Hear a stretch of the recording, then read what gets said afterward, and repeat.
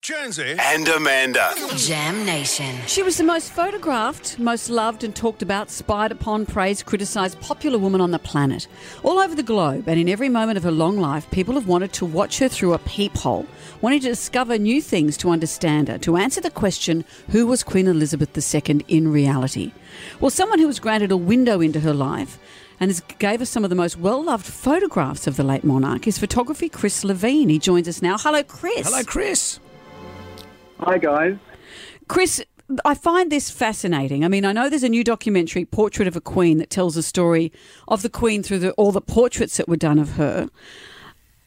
What is it like in coming in front of the Queen like this? Does she have 1,000 people around her? Are you nervous? How does it go?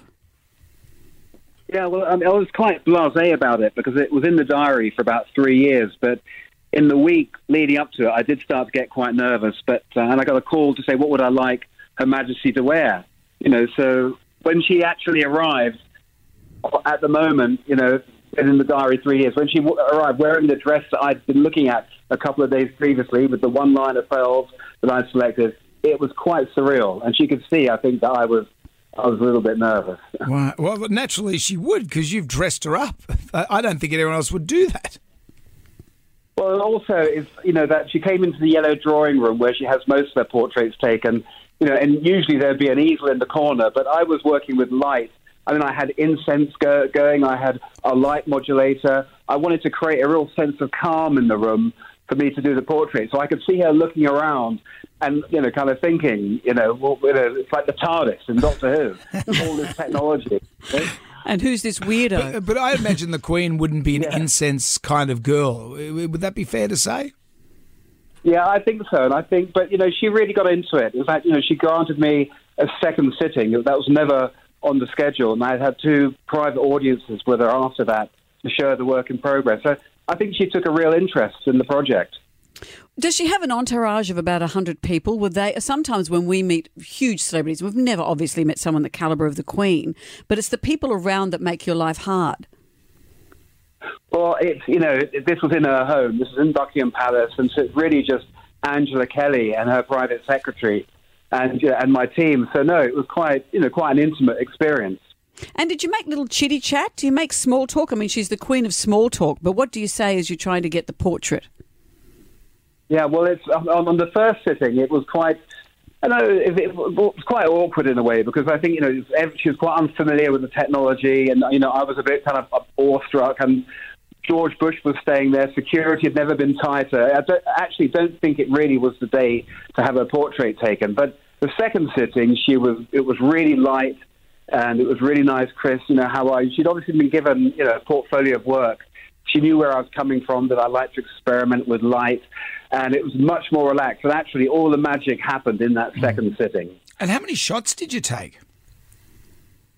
Well, we had a camera that we designed especially for the shoot, because I shot this in 3D, so the pieces in the National Portrait Gallery, they're light boxes in 3 dimensions. So it was a special camera system, and at each pass, it took 200 images from left to right to create the different views. And we shot about 10,000 in total. Wow. Wow. So how long was the session altogether? I had 2 sittings, so both about an hour and a half, and then 2 private audiences with her to show the work in progress. Wow. Gee, she must have been very patient, because Jonesy, whenever you have a photo, you take one take, you say, that'll do. Well, they always go, okay, can we do one more? You go, well, come on, you got it. What's the matter with you? Yes, was she patient personified? Well, she was, and my assistant Nina said to her, because one of the setups I had was like, Nina said, it's like having your passport photograph taken, ma'am. And she said, one doesn't need a passport. when your head's on the step. It's a good thing you did it like back then and not recently, because the small talk, you wouldn't be able to talk about the family in any way. Oh, my gosh, yeah, it's a different era now. We always knew when she passed it was going to be the beginning of a whole new chapter, and isn't it just? And when you're taking her portrait, I know you're trying to capture something of her as a person. How do you go about that as opposed to just pointing your iPhone at her and taking a click? Well, it was at the time I was getting into meditation, and I was really trying to create a sense of stillness in the work. So I was very conscious of Her Majesty's breathing. So as the camera took a pass, I was trying to time it with her breathing cycle, and I had her looking in the distance at an ultraviolet cross that I'd made. She's head of the Church of England. I thought she needs to fix her eye while the camera moves. And, with the incense burning, the light sculpture, the subdued lighting, I think she took a moment of rest. I mean, lightness of being with her eyes closed was when I asked her to rest in between shots. And that was just a moment of magic. It's a beautiful portrait. I'm looking at it now of the Queen with her eyes closed. It's like you're pitching woo. Well, maybe not.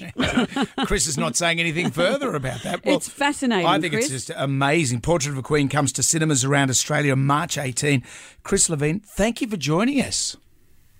My pleasure.